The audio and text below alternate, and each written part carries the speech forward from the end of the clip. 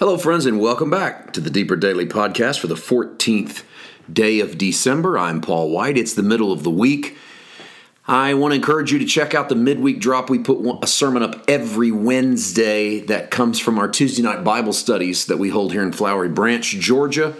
We are walking through the book of Ephesians, and so if you are interested in that tremendous little Pauline letter, let's see together what we can see about Jesus through it. If you are interested, Studies in Ephesians is the way to search them out. If you want to go back and jump into this journey from a few weeks ago, we're not that deep in, and we're still in the first chapter. It is the 18th day of Advent. We are together anticipating the arrival of our Lord Jesus, and for the last several days, we've been investigating the characters involved in the story. Today, I want to take you to the first chapter of the book of Matthew, to the moment right after Matthew lists the genealogy of Christ. And he says this beginning in verse 18. Now the birth of Jesus Christ was as follows. After his mother Mary was betrothed to Joseph, before they came together, she was found with child of the Holy Spirit. Then Joseph, her husband, being a just man and not wanting to make her a public example, was minded to put her away secretly.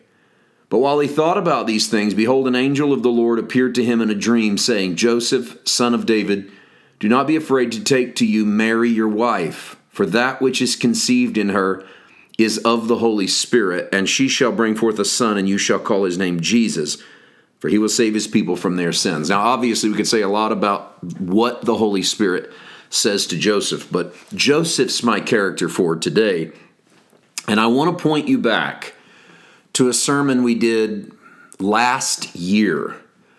Before I get too deep into that, over the years, between pastoring and then running this day-to-day itinerant ministry, and I've made it a point now for over a decade that we will always have something to put up on Sunday, and if humanly possible, it will be new. A new sermon will drop every Sunday. If I've got to sit in my office and turn a camera on and record something, I do it, which we're going to do that coming up in the holiday seasons, as a matter of fact. Over those years, we've been pastoring, we've been on the road, we've recorded different sermons. I've had to do a lot of Christmas messages, not always in churches. When I was pastoring, they were in churches, but either with our groups or on camera. I have always loved it. This year I get to preach live on Christmas morning at my friend Jamie Groover's church in Westminster, South Carolina. I'll be at the Tabernacle of Hope on Christmas morning. Last year, our monthly group, our monthly meeting in Georgia met on the 19th day of December. That was the Sunday before Christmas. And the message I delivered to them was called Joseph the Dreamer 2.0. I want to share a couple of the salient points from that message. Before I do, I want to encourage you to go look it up and listen to it. This is a great sermon to listen to at this season in Advent, at this time of year, and it's easy. Go to Google, type in Joseph the Dreamer 2.0 Paul White. You're going to find it. That's a quick way, by the way, to find any sermon. Put the title, put my name. If that exists, you're going to find it. And you can find it on YouTube. Go to my YouTube channel, PWM, and punch in Joseph the Dreamer 2.0, and you'll find it there as well. I think we just featured a clip from this message in one of our recent Nugget of Grace drops from our YouTube channel. So that kind of got me back on it. Joseph from the New Testament is a lot like Joseph from the Old Testament in a couple of ways. One, he's listed as a righteous man. The Joseph of the Old Testament was a right and an upright man. The Joseph of the New is a right and an upright man. And two, they both are either proclaiming a message of salvation to their own people or having the message proclaimed to them. Joseph brings salvation to his own brethren in the Old Testament. A New Testament Joseph has the angels say to him, this one will bring salvation, save people from their sins. The Old Testament Joseph had a dream, awoke from his dream, and that dream determined his destiny.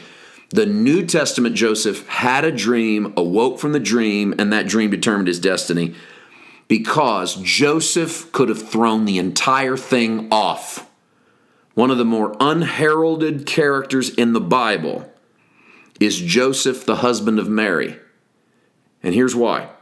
He had Torah sanction to cast Mary out, to get rid of her, because if she is with child and it's not with him, they're engaged, and that would mean that she has slept with someone else, in which case he does not only not have to marry her, but he can cast her out, and if they want to go into legalistic Torah, they could stone her to death.